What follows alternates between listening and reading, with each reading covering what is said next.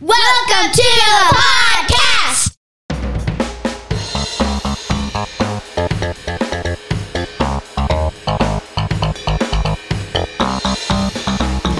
Come be part of the conversations that happen around my kitchen table. He's John Branyan, and he's been a stand-up comic for more than 30 years. She's Amanda McKinney, and she's been my daughter for her whole life. Our family believes laughter is a gift from God. We often discover it while discussing culture, faith, and family. So go ahead and pull up a chair, neighbor. Can I call you Carl? There's plenty of room here for you. It snowed a couple of days ago, Carl, so it's cold here and there's some snow on the ground, but we're used to that here in Indiana. Luke did a show a couple of days ago. Yes, I did. And told me a little bit about it, but you didn't tell Carl. It was another show with Dave Dugan. Mm-hmm. It was supposed to be a sold-out show at a vineyard, but with the snowy, slick weather, it was probably 60% full. So let's say, 35-40% of the audience stayed home because of the weather. Yeah, it was, you purchased a table was how the tickets went. And so there were several tables. No chairs? With nobody in them. Well, there were some chairs. Oh. There were some Now, chairs. to be fair, it was a little bit different from our weather pattern typically. Yes, It was I know. super slick. But Well, because normally the snow would start in the evening sometime.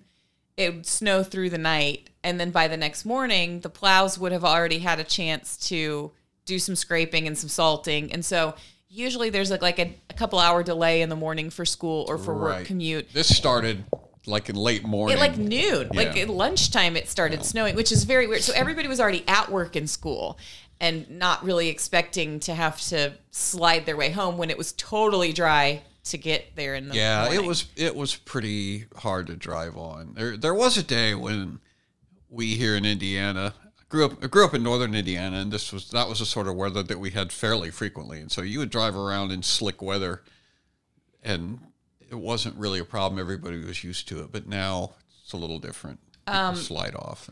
I crashed into a telephone pole, Carl. that wasn't that day.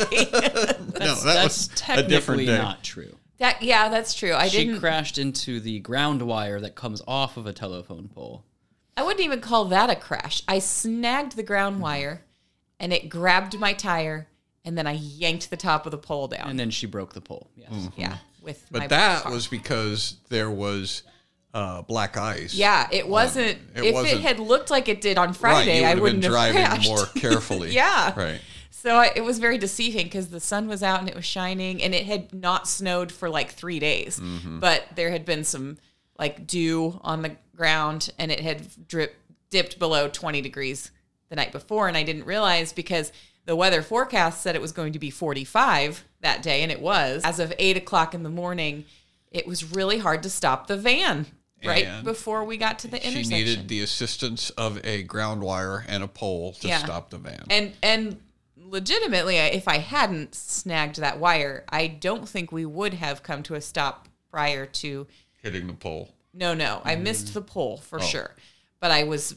just a few feet away from the intersection, and so I might have ended up out in traffic, which potentially would have been worse. So I think you'd have ended up pretty far in that ditch, but I don't think you would have made it to the street.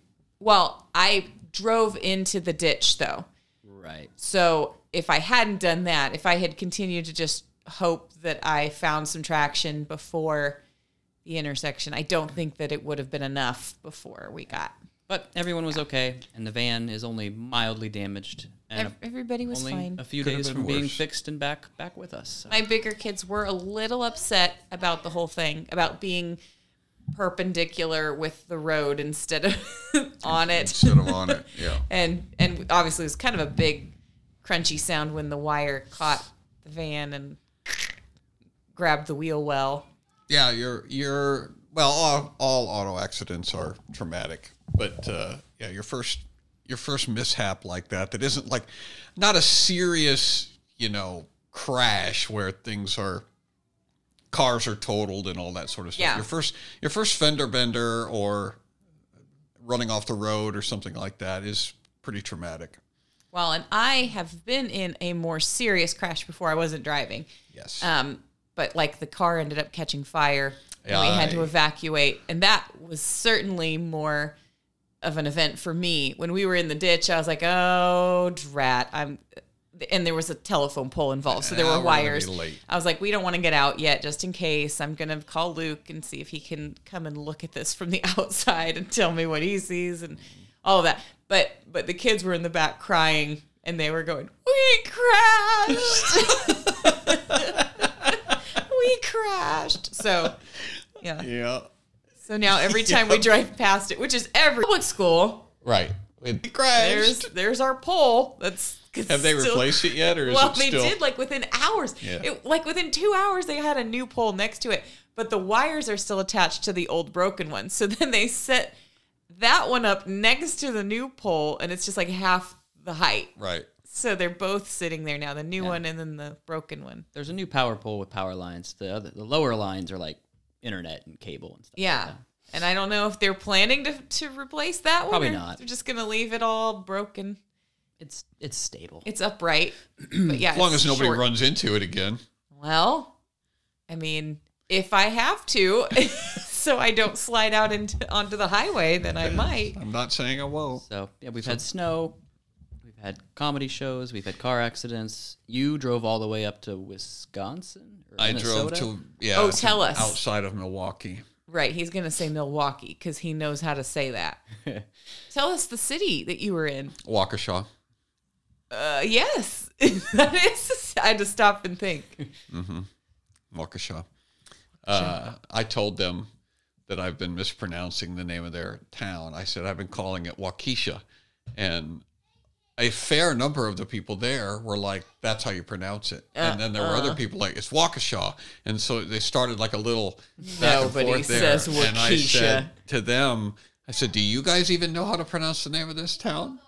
So there's Nobody says Waukesha. there is some, Is that the Kyle Rittenhouse town? yes. Is it? Yeah. That sounded familiar. Yeah, Waukesha was sort of famous for, or Waukesha, if you prefer, was famous for that little incident. But it was good. It was a good crowd. The thing about shows, who was I talking to this weekend? Was it Ken? I was with Ken Kington. I can't remember, but we were talking about how most of the shows that you do are just, it was at the Q&A. We had a brief Q&A, and they were asking about that. And I said, they asked, what's your favorite venue? You know, what's your favorite show that you've done? And I understand why that question is asked, because if you don't do hundreds and hundreds of shows like I've done, then you're going to go, oh, well, there's probably one that sticks out as your favorite. And that would have been true my first 2 or 3 years in comedy, I suppose. But I've been doing it so long now. And I told him, the answer is going to make me sound like a prima donna who doesn't really care about stuff. But it's just that after so many years of doing this, it's become a job. It's become a thing that I do. So funny that you mentioned that. Yeah. Because one of the questions I asked Mandy yesterday was, well, did John have fun? Like, as if that was... Because, Yes. like, I forget that you Yeah. and Dugan, and people who do this for a living, they Yeah. don't approach shows the way I do, which is just this unbridled excitement and... Right. Well, and Well- it's not just that, but when we're dissecting a show, the priority isn't whether you had fun. Right. Whether I enjoyed if myself you or had not. fun, great. It's Right. not like, oh, we need to avoid fun, but like our measurement or our standard for what a good show is doesn't have a whole lot to do with whether Dad is personally my having personal fun. feelings of it. Right. Yeah. Like it had to do with how was the trip there? Like, are we making the best use of our time when it comes to travel arrangements? Like, you know, coordinating the details of his travel. Is that working smoothly? Did he have enough advance notice on when he was going to needed to be places? And, you know, if there have been times where we forgot that it was a different time zone, you know, or something like that. So it's like, okay, it's more logistics and Right. like technical it'd things. It'd be akin to asking somebody at their, whatever they do at their job, you know, hey, what was your favorite moment at your job? Yeah. And they might be able to do it, but for the most part, the days all run together, and you can remember when something when something really extraordinary, good or bad, happens, you tend to remember that. Good or bad. You don't. Yeah, you remember that. But honestly, it's to a point where you just go and you do a show, and unless it is a phenomenally good show, unless it's like, my gosh, the walls are shaking and the roof is coming off and these people are insane, they're laughing so hard they won't stop. Unless it's that, then you're like, it's just another show. It's a show. Yeah, you don't write home about it. You don't go home and record in your diary that you.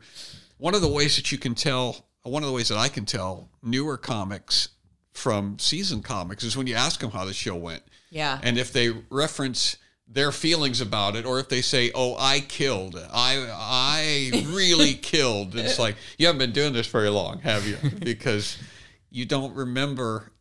You don't think of it in those terms. Right. And there's been a number of shows that have been really good shows, successful shows, but it wasn't because the audience was falling out of their chairs with laughter. It was because of something else entirely.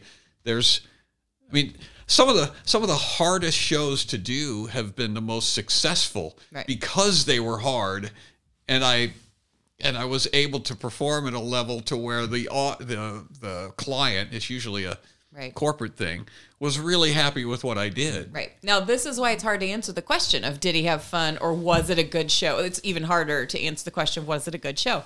Because when it comes to our family, especially, talking about what defines a good show always goes in that direction. And so it would be like asking, did you have a good week this week? The week that I crashed was not a bad week, and we ended up having all 9 cousins over at our house the very next day after the accident, and there was a sleepover. For the epic cousin which sleepover. would have been, for some people, that would have been like 2 fairly traumatic things right in a row, you know. Right.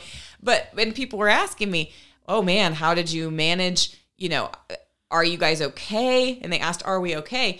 And the answer was, yeah, like we actually were okay. And then, I mean, the sleepover was chaotic and there was a lot of noise and a mess afterwards, but I knew that it would be. And so therefore it was okay. And so it just, your perspective on things has a lot to do with it. How any single event could be both good and bad, or both challenging and successful at the same time, depending on how you look at it. And so our conversation when he was driving home, which was like a 5-hour drive home, had to do with sort of dissecting all of the minutia. So it's like, okay, we knew how many tickets were sold. It was a good number. We knew he got a lot of good feedback at the end. Okay, well now though, let's talk about, you know, some of the emotional things that maybe went into the travel process, or, you know, whatever. I have trouble taking a compliment because from the audience perspective, it was probably fine. But from my own, it's like, I know what jokes I flubbed up. I know what ones I forgot to do entirely, which bothers me. And I know, like, there was music playing when I went up, and I didn't even recognize that it was like something was off with the sound, but I wasn't present enough to be like, So music was "You playing hear the this whole too?" time you were up on stage? The first minute or two, Yeah. they had like country music playing. Right. So did you tell them to stop, or did they stop on their own? No, by the time I even realized, I was like 3 or 4 bits in before I realized there's music playing. Like, that's how not present I was, which bothers me. But Right. you know, so all of that is in my head when somebody says, "Hey, you did a great job." It's like, I could have been so much better. Yeah. Well, That's that self-focus that I think a newer comic has. Well, I'm kind of talking about that, though. I'm kind of talking about the introspection that a good artist will do one way or another. A newbie, like Dad was saying, would just go, oh, I got a lot of great feedback, so it was a good show. Whereas a more seasoned performer would go, okay, what are the things I could have done better? So on the one hand, this happened and that was great, and I'm glad that happened. But on the other hand, I wasn't very present and I could do better on that at that next time. So it's complicated when somebody says, how was the show? You have both of those things in your mind at the same time. And there isn't anything necessarily wrong with having enthusiasm about getting up on stage and doing a show. I get that. I still get that. I still get a sort of a adrenaline. I get a little bit of a rush, and people will ask, do you get nervous when you go on stage? And it's not nerves, but it definitely is a change in energy before I'm going on stage. It's complicated. Corey and I were talking That about still after happens. he leads worship, especially in an evening service, like he won't be able to go to sleep for a while because there's that high. And I was like, I can totally relate to that. If I come home from a show, I can't go right to bed. I'll have to mill around for a while. Right. But it's Do complicated, you get though. that? Do you still have that after show high, or is that A lot of times that's how I'm able to drive home. Oh, If okay. I'm like 3 hours from home, I know I've got an hour and a half of adrenaline. If I get in the car, I'll be able to drive. But it's So, yeah. it's complicated, though, because depending on the individual, some people interpret that as anxious or bad. Like some people take that energy and their inability to just go right to sleep, and they're like, oh, that must mean that I am nervous. Whereas Dad just specified, oh, it's not really nervousness, it's just adrenaline. And so depending on who you're talking to and what they think adrenaline means, you may not be speaking the same language. Like one of the big things that I had to learn after having my first baby was a lot of my postpartum anxiety, which I called anxiety at the time, was just adrenaline. And when you can change your perspective on that, like insomnia is not pleasant. I could not fall asleep no matter what I tried. But I've also managed to become less traumatized by that reality just by going, okay, I guess that's how it is. Right. And eventually I will be able to fall asleep again. Whereas a person who hasn't kind of done that work to be okay with the adrenaline and make peace with it, now you're going to say all of my postpartum experiences have been, quote, bad. You know, all of my shows are good, except I have this anxiety still, or I still have nervousness. Whereas you could maybe learn how to just say it's adrenaline, it's energy. You could just call it energy. I have energy after the show. You know? Well, and the only reason I know what it is because I do know what nervousness is. I know what it is to be anxious about something, and that usually stems from not knowing how things are going to go, or thinking that they're not going to go well. That's what nervousness is. If you knew for sure that it was going to be a smash hit, and you knew that, you wouldn't be nervous. Well, the difference between excitement and anxiety is simply whether you're looking forward to it or not. Right. That's it. Right. The only difference between the adrenaline you feel that you interpret as thrill, you know, a thrilling or pleasurable thing, and the anxiety that you feel, which is also adrenaline, is the fact that you don't want it to be happening to you when it's anxiety, and you do welcome it when it's a thrill or excitement. Right. The difference between the dreading going to the dentist's office and looking forward to waking up on Christmas are basically the same thing, but yeah, this is what makes Silas so great. He's 6 years old. He's the youngest. He's been the youngest until July, his whole life. And everything's always been taken care of for him. Like, he never really has needed to worry about anything. But, I mean, at the end of the day, you can make the argument that none of us need to worry about anything. well, that was God about is to the make one that in control. argument. But he has never actually had to think about it on this level. It's not a logical choice. It's just reality that he tends to take things as they come. And whenever something happens to him, like, I got to go get surgery on this hernia, and my legs are going to be wobbly for the rest of the day because of the anesthesia. As soon as you explain to him, oh, that's normal, he's like, okay. All and right. he's very quick to accept whatever it is, whether he's feeling, you know, hungry, or he's feeling a little tired, or he's feeling whatever his feelings are, as long as there's somebody there to go, yeah, but it's normal. It's uncomfortable maybe, but it's also normal. It's not going to last. He's quick to go, all right, and accept it. He handles nausea and vomiting better than I do. Yes. Yeah, he will throw up and then just immediately be like, well, I feel better now. Like 5 seconds ago, I felt really bad, but now I feel pretty good. He curls up and goes back to sleep. And he does. He does not worry about 10 more seconds from now at all. Right. It's like, I What if I I throw start- up again? Oh, well. I I'll throw deal up. with that when I get there. I throw up and I start thinking about how my family would do without me. Like, would they be okay? Yeah. Well, this is it. Yep. Yeah, there is that. Nausea will do that to you. Nausea does that to me. there It's is like, an I don't know if I'm adrenaline going to be able to response. make it through this. Adrenaline is associated with vomiting. Like, there's an adrenaline response Oh, yeah. immediately before and immediately after throwing up. Not that I know from personal experience, because I haven't thrown up for years. I never do it. I never do. But I looked into this when I was struggling with insomnia. She has a clinical knowledge of it. What Not is a the first-hand nature knowledge. of anxiety? Like, what is the physiological thing happening in my body when I have insomnia, or when I'm like having heart palpitations and I'm sweating and I can't relax? And it's literally the same response that you get when you're on a roller coaster Yep. or you're performing on stage, which is Yep. one thing that my family has never really been afraid of. We just kind of embrace it as part of our life. You know, everybody talks into a microphone sometimes. Yep. And so the fact that it terrifies certain people is curious to me. I'm like, well, what is it that makes some of us interpret it as just sort of a thrilling thing and others are just like petrified? And it's really your perspective on it. It's also, you can beat it with exposure therapy, which is sort of what we talked about earlier with people who are, you know, they don't think of themselves as teachers, or they're not comfortable being in front of people. It's like, you just have to take that step of faith and put yourself in the situation. And the next time it's like, it's not the unknown anymore. You at least know what you're walking into. Right. And then as you do it more and more, you get more comfortable. Yep. Well, there's also, it is true when you're doing public speaking, at least, that what you tell yourself when you first start doing it, when you get up in front of people, is all those people are going to be looking at me and they're going to be thinking bad things about me, and they're going to be, you know, I'm going to look like a fool, I'm going to fail, they're not going to like me. And there are certainly people who are going to think that, but it's not the majority of people. Most of the time when you get up in front of a room full of human beings, they want you to succeed at some level, because it's awkward for us to watch somebody else fail.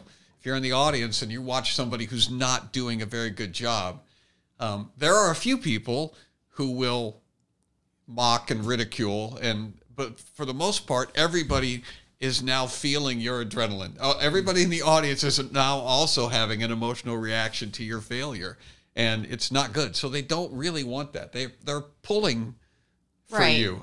Right, but I really think that for a lot of people, they're not even thinking about the audience so much as they're just hyper-focused on their own body chemistry. Like, I think it's important for people to know, if you struggle with what you think is anxiety, especially social anxiety, because, like, being in a social situation makes me sweat. It's like there have been multiple times where I've been teaching in a classroom setting, feeling totally fine, and it wasn't until afterwards that I was like, man, my pits are sweaty, or like, you know, I'm glistening a bit. I got warm while I was, you know, up there.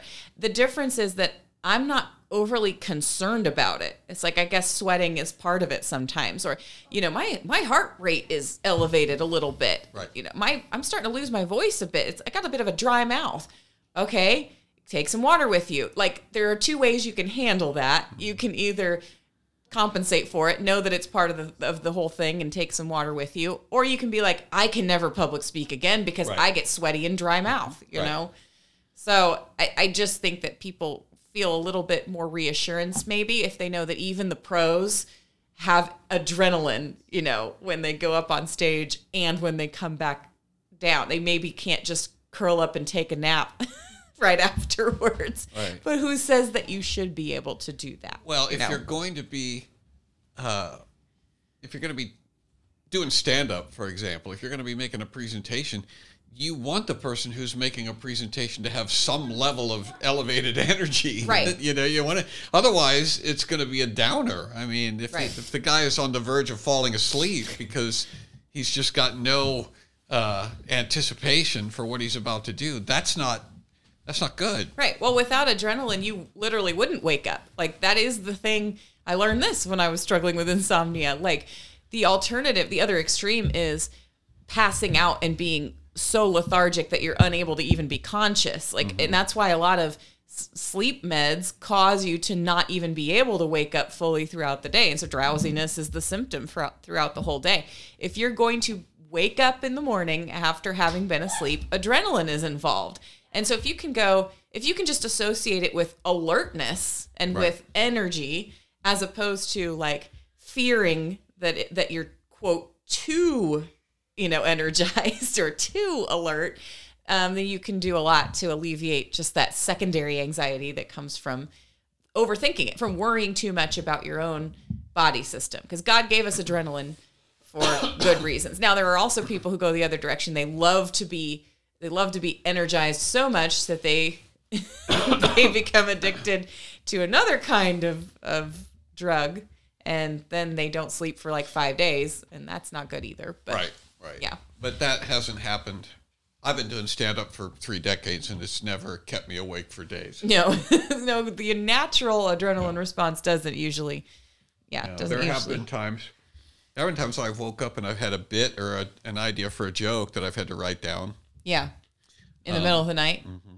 Yeah, those usually aren't the best ones, but no, they're usually not. we won't go there. But anyway, It's the shower ones for me. Those are the good ones. the shower is good for me too. But that makes sense because you're up, you've got that fresh shot of adrenaline in the morning, and that's when you're your sharpest. And you notice it like in the afternoon after you get back from lunch or whatever, productivity and energy and creativity, everything tanks. Yeah. There's a reason for that.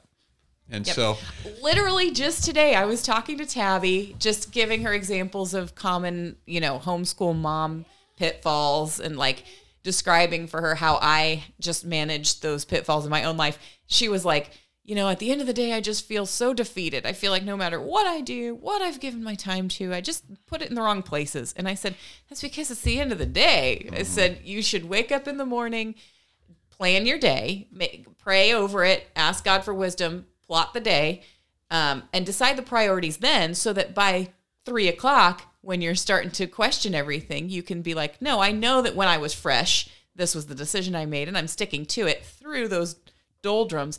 But I think it's funny that I mentioned afternoon and you mentioned afternoon too, because I tend to get like a second wind around the evening time, like around dinner. Mm-hmm. And it's definitely like 2 to 3 p.m. for me in that area where I'm just like, I could check out, I could pass out and go to sleep, right, and not wake up again if I didn't have to for days. Yeah, it's good. We'd be good to have a siesta at that time. Yeah. But we don't live in the right country for that. Well, my kids are a little old. When they were smaller, I could probably have taken a siesta around that time because that was nap time for them. But now they've passed that, and so I just have to push through. I just have to be mentally aware, oh yeah, this happens every day. That doesn't mean that I did something wrong. I don't have to be anxious about what my body's doing right now. Right. And if you do have what feels like anxiety, or you do feel keyed up about something, Carl, it's not necessarily bad. You don't necessarily have to go, oh, I need to do something to calm down. Right. Because calm is not always the appropriate state of mind. No, sometimes agitation calm is correct. I saw a video of a lady, it was released by police cam, where she was so calm that she was sleeping in the middle of traffic with her car.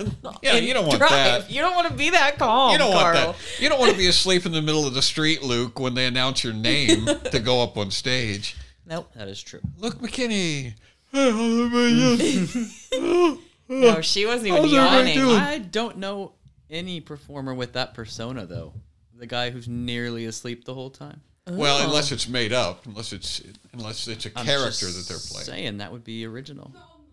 I might have to think about that. Well, you had some. There have been some melancholy comics, like Stephen Wright is a guy who's pretty low energy. Yeah. I was thinking of him when you said nobody has the sleepy persona. I would say it's not sleepy, though. He's kind of sleepy. Mm-hmm. That's low energy. But that's people who overcompensate for their anxiety. A lot of times they'll become kind of dependent on the downers then. Right. Then they end up it's not good behind the wheel. Yeah, it's not good to be agitated all the time, obviously, but it's also not it's not good to be a person who's never worked up about things. Right. If you have no enthusiasm or passion or agitation about anything, that's not good either. I got to the point. This is just I'm just thinking of Colin screaming at your missed putt. Grandpa! stop. Colin was Get it together. Colin was a little upset with me watching me play video golf this afternoon. Colin's not a sleepy character. He always has little energy. It Missed really, a couple of putts. But really this affected him. This is free advice or free tidbit from somebody who was, after giving birth and then also after having COVID, struggling with sort of fluctuation between what felt like anxiety, too much adrenaline, and then like tanking, because I hadn't slept properly, and then just like having no motivation. So it's bouncing between anxiety and depression. I got to the point where my goal was to be thankful for whichever one was happening at that moment. It's like, Right. okay, I know what That's it's good. like to feel like I can't sleep. And now I know what it's like to feel like I just can't keep my eyes open. I just want to crash. And it's like, well, how come I can't just be like, at least now I have a little energy, or Right. at least, sure, it's kind of uncomfortable, but at least now I feel like I could go to sleep, whatever Right. was happening, instead of wishing I were in the other place. Wherever I'm at now, I wish I was the other place. Because that's what Americans do. They want to Yeah, it drink is. coffee until 5 p.m. They and just then want to drop to sleep. and Monster energy drinks, and then 8. they want to have Yeah. Ambien and wine with dinner, because I'm Yeah. not going to be able to fall asleep now, and so they just constantly drug themselves into the opposite state of mind. wherever they're at. Yeah, and it's like, I don't want to do that. I want to just be like, okay, God made this body and I'm awake now, and so I'm going to trust that there's a reason for me to be wide awake, and I'm going to do what I can with this energy right now. And then if I start feeling really sleepy later, I'll take a nap. I'll sleep. Yeah. You're going to be like Paul. You're going to be content in whatever I'm circumstance going you to find yourself. practice. I practiced trying to be content because it wasn't easy. It's hard. But Can we talk briefly about beating dead horses? why I thought we were going to talk about education, and we're well into this podcast episode talking about anxiety instead. Well, we can What's- talk about education if you What's want. the dead horse? Yeah, Is what's that the dead horse? Well, the dead horse it would be as I was thinking about going into education, it occurred to me that we speak quite a bit about education, and this week, the way that my blog works, Carl, I'll just let you in on a little secret. The blog is usually reposts of things that I've written on my Facebook page. Usually that's what it is. And so And now you know. the blog also gets posted onto Facebook. And so the conversations that have been taking place on Facebook the last couple of weeks are now starting to trickle out onto the blog. And so there are some people who don't know how this works, who read my post about audiobooks are not books, which is something that we talked about a few weeks ago. And can we just normalize that reading a book is the same as listening to an audiobook? It's the same thing. They're both reading. And so we had a conversation about, well, no, actually they're not. They're two different things. And so that blog post came out, and I had a few people who were like, can't you leave this alone? Do you have to keep beating this dead horse, is what I was told. You have to keep beating a dead horse. Yeah. And it occurred to me that I don't think this horse is necessarily dead. I mean, beating a dead horse is when you've already said everything there is to say, and everybody has made their positions clear, and there's no place else to go. But the thing with reading, and specifically the idea that words mean things, and America is deconstructing our language, and even something like, the word book is being deconstructed. So it's not a dead horse. It's actually a topic that's still very relevant and needing to be repeated. Right. Well, it's like when people would ask you, oh, why do you keep choosing to die on this hill? Yeah, why are you going to die on this hill? And we decided that the proper response to that was asking them, well, are you going to kill me on this hill? If you're going to kill me on this hill, then apparently it's important to you too. Because, if they want you to stop beating the horse, they need to be willing to declare that it is dead. Right. And so it's like, I don't know, I'll move on from this topic if you're willing to admit that reading and listening are two different verbs for a Right, reason. but they're not. They're not, which is like, why do you stop beating this dead horse? It's like, so do we agree? Well, no, we don't agree. All right, And it's then like- let's gallop on. right, he lives. Yep. Nay. Let's climb aboard this horse and trot off into another conversation. Yep. Yep. He is not dead. But anyway, what does that have to do with education? Well, what it has to do with education is that, and we can talk about education, is that there are going to be people who would go, oh, they're talking about education again. Do we have to keep beating this dead horse? And so Clearly, it's not dead. Yeah. Clearly, because we have another example. Yes. We have a pastor who... I feel like it's been a long too many minutes since Mandy has talked about parenting, honestly. That's what... Do you think we're going to talk about education without talking about parenting? We're going to... Trust me. Oh, honey. Trust me. All right, so this is a pastor friend of ours, and I want to stress that this is a friend. Yeah. This is a guy who's been on the podcast, and so... oh, I didn't even know that. Yep. Okay, carry on. My 12-year-old daughter brought me a school library book because she didn't want to continue reading it, and I've asked her to notify me if anything like this happens. Okay, so good for him. Yes. She only made it as far as she did because it was a reading time at school, and she didn't want to get in trouble for not reading. She's a rule follower. Unfortunately, by page 66 of a 300-page book, she had already encountered multiple uses of the F word, a discussion of oral sex, and what it means to be a slut, in quotes. What would you do? This is what he puts out to the group that we're in. And so there were a number of responses back and forth. Many of those responses are from people. These are all friends of mine. So I'm really not trying to throw anybody under the bus. But one of the guys said, there were several people who said you should have, your daughter should be not in public school. Yeah. And I think that would be the tack that I would take. She shouldn't be in public school. One of the other guys said, in my church, we started a homeschool co-op back in 2020. And we've got like 160 people now that show up twice a week for that. Yep. So there was that discussion. So it was a good discussion. But one of the guys said, so glad that you're taking action. Proud of you and not surprised. You are, if anything, a man's man, not afraid to fight for your kids and others. I would expect to not receive much, if any, support from anyone in the elected position or from the school. No disappointment as you'd have to anticipate something better. But as much as you don't want to have to spend the time and energy to do it, I agree with the others about making a huge stink about this. So others were saying you should go to the school board, you should show up at the meetings, write to the principal. Yeah. Right. This is a case where I think exposing the deeds of darkness fits Ephesians 5:11. I would guess they'll do nothing, and you're faced with a decision about whether or not to pull her out of school. But I'm glad that you're not taking this sitting down and ignoring it. All right. And so I think that the conversation as like that was Luke just setting his phone down on the table. Gingerly putting his phone down. It's like spiking a football.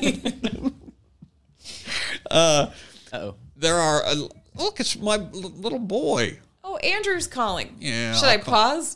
Can we pause? I think I can. Yeah, go ahead. Do it. I'm sorry. Okay. All right, we're back, Carl. So that was Andrew. Andrew was on the phone.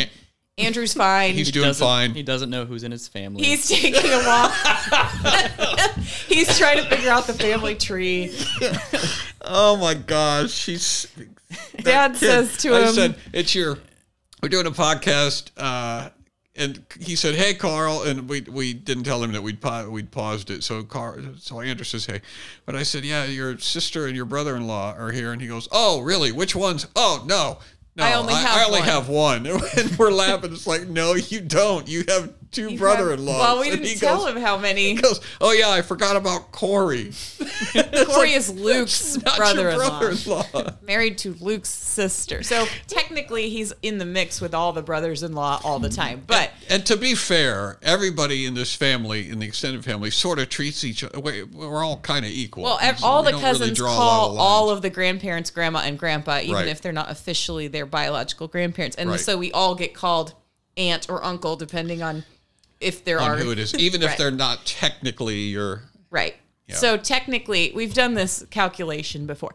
Technically, Luke's sister Megan, her kids, and Tabby's kids, my sister Tabby's kids, are not related by blood at all. No. Because Megan and Corey are married and not Branians. Right. And then Tabby married Joe, and Who is Tabby is the only Branian in the mix, is what I'm trying to say. And Right. so her kids and Megan's kids have no genetic relation. But they still act like brothers and sisters. Yes, for but they're all being intents and raised together. purposes. So, Yeah. so I guess I can't blame Andrew in the same way that I can't blame one of his 5-year-old nieces or nephews. No, For because it's being confusing. confused. He considers Corey a brother-in-law and Luke a But brother-in-law and Joe a brother-in-law. He did straight up just forget that Joe exists. Though that did happen. That's true. We said, "Who's Tabby married to?" He goes, "Oh yeah, Joe."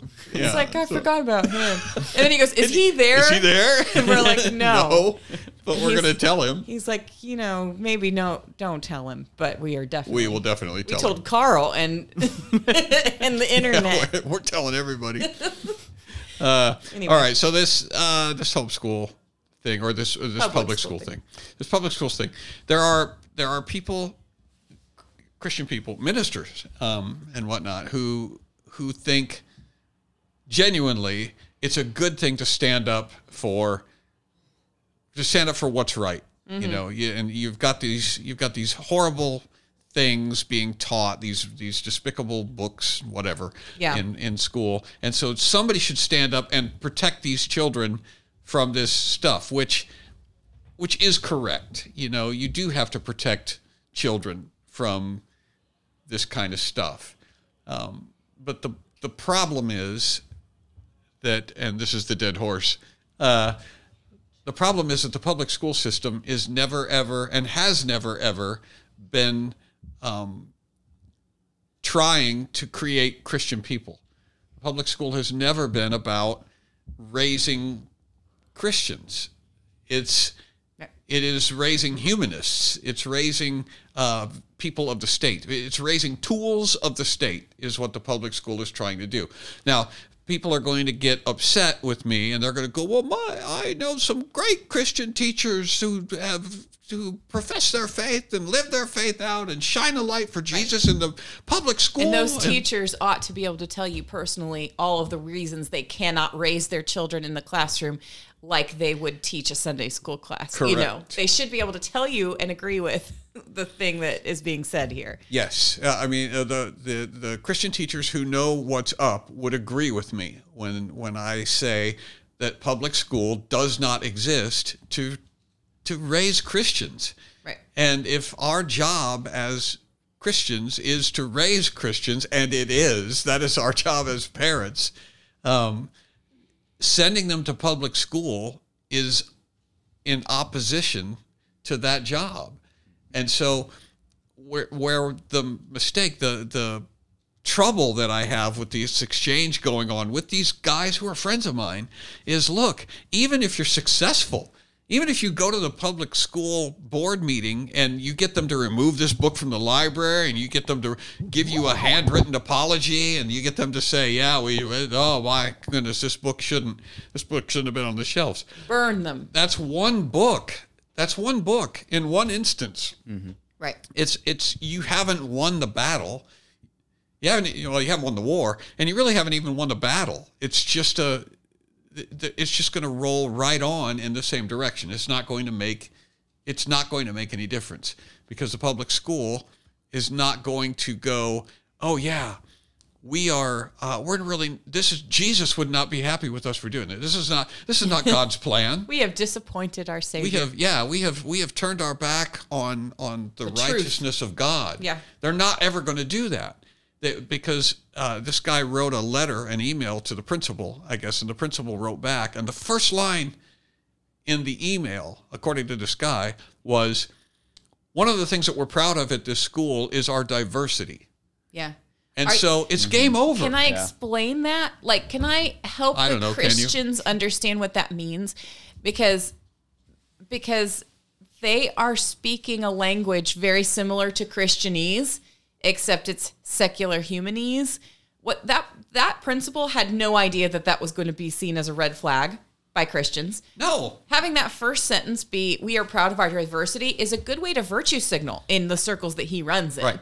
Like, people, it's like a church saying, we welcome everyone, or some, like, the way that a church would say it is anyone is welcome. We're all equal at the foot of the cross. Maybe you'd say it that way. We recognize that as being a Christian motto or cliche because it's got the word cross in it. His is basically making the exact same statement, except he's using his religious language when he's saying it. So what I said to you earlier when you sent these screenshots to me, Dad, was he's discipling his kids. Right. He's doing a pretty good job of teaching his kids to speak that language. And if Christians want their kids to come away sounding a lot like that principal who thinks he's being a pretty decent guy, but like building bridges and trying to calm the storm, like obviously there's an upset father. I don't want him to be upset. I'm going to see if I can get us on the same page here. What could possibly be wrong with diversity? Right. We're all equal. Right. He's just trying to communicate using his religious principles, a good thing, trying to offer an olive branch. And so if you don't want your kid coming away thinking that good people value what that guy means by diversity, you simply cannot keep putting them into the public school system. Right. That guy is a product of it. People who think that diversity is always a good thing and never negative, it could never mean anything negative, they're products of this same machine, the same institution. And so what I said was, to be fair to the school, it sounded like this was not an assigned book. This was not part of the curriculum.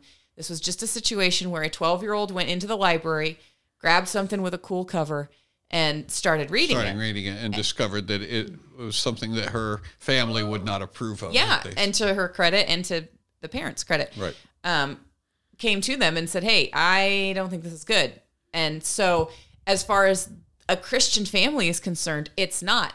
But also, as far as a Christian worldview is concerned, the fact that the daughter found this piece of worldly literature and took it to her father has now made it an actually very good thing. Like, the whole situation has now been redeemed, which is a Christian word we like to use. Yes. Because now, instead of being sheltered from what actually exists in public school, it's now been turned into a teaching opportunity. Right. Right. It has been. Yes. It potentially could be a teaching opportunity, but that seems to be not the direction that they're wanting to go. Right. At least some of the people are like, no, you need to go and shut this down and raise a stink and go to war and fight with the pagans because they're acting like pagans is basically what is what it boils down to. The principle is telling us straight up what their religious philosophy is. We want everybody, all of these different divergent views, to be mixed together. That's what we're proud of.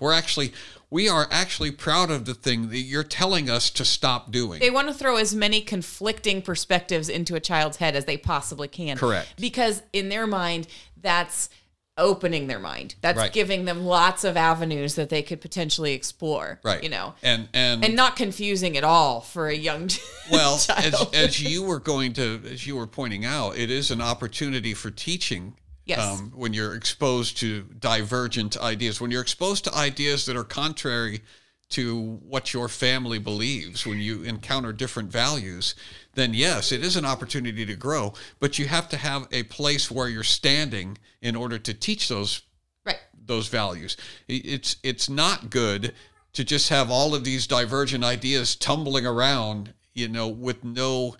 with no ground to land on. And that's what's happening in school. You've got all of these ideas, but none of them are being put forth as the correct idea, the place where you drop an anchor, and then you can evaluate all these other ideas. Well, what I said to you was, I'm concerned that the Christians tend to take these opportunities and they overcorrect instead. And then they declare something at the school board in their frustration. They'll say something like, no 12-year-old should be reading sexual material. Right. Something like that.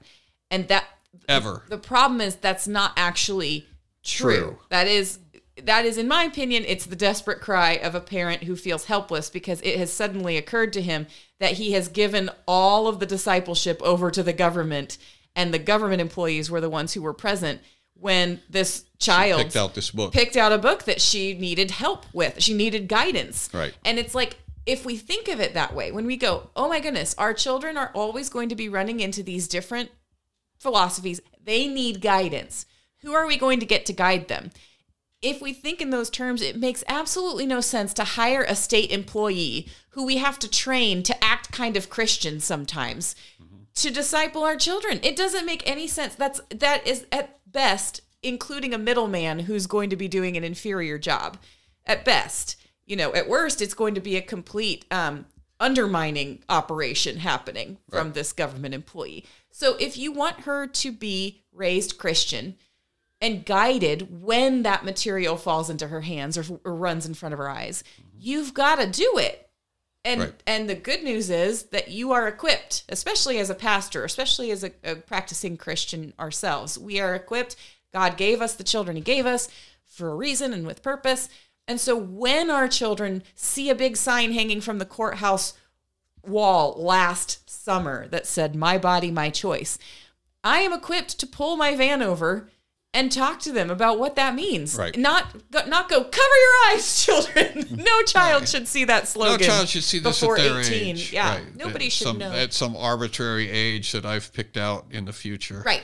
Yeah. But I'm also not going to call my representative and be like, you got to take that sign down right now. It's because it goes against our values. This is the world that my kids were born into, and it is my job to equip them for it now. And so thank you for this teaching opportunity. I will take it. The number of times that I have had people come at me when I've taken a stand on anything, and they'll say, well, you'll change your tune if your child ever comes to you and says such and such. If your kid came to you and said, "I'm gay," then you'd feel differently about it. And it's like, I promise you I wouldn't, because the reason that I arrived at this position is because I have children, and I thought, what do I want my children to know about this? And so this is what I tell them. Right. And so it's not likely that any of my kids are going to come to me and say I'm gay, because I headed that off years before it was potentially going to happen. Right. We don't shelter, we guide. We talk about these things, and it works. It is good for Christians to stand up in the culture and be counted. That is a good thing.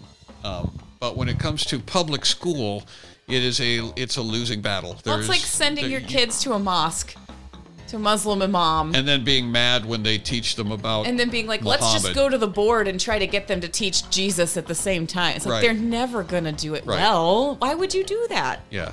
It is like that. They are humanists in the school. They're pagans and they're humanists, and that's what they're going to teach. And it doesn't make any difference how much noise you make. They're going to continue to teach humanism. That's all right, Luke, say something funny to take us out. Bye, Carl.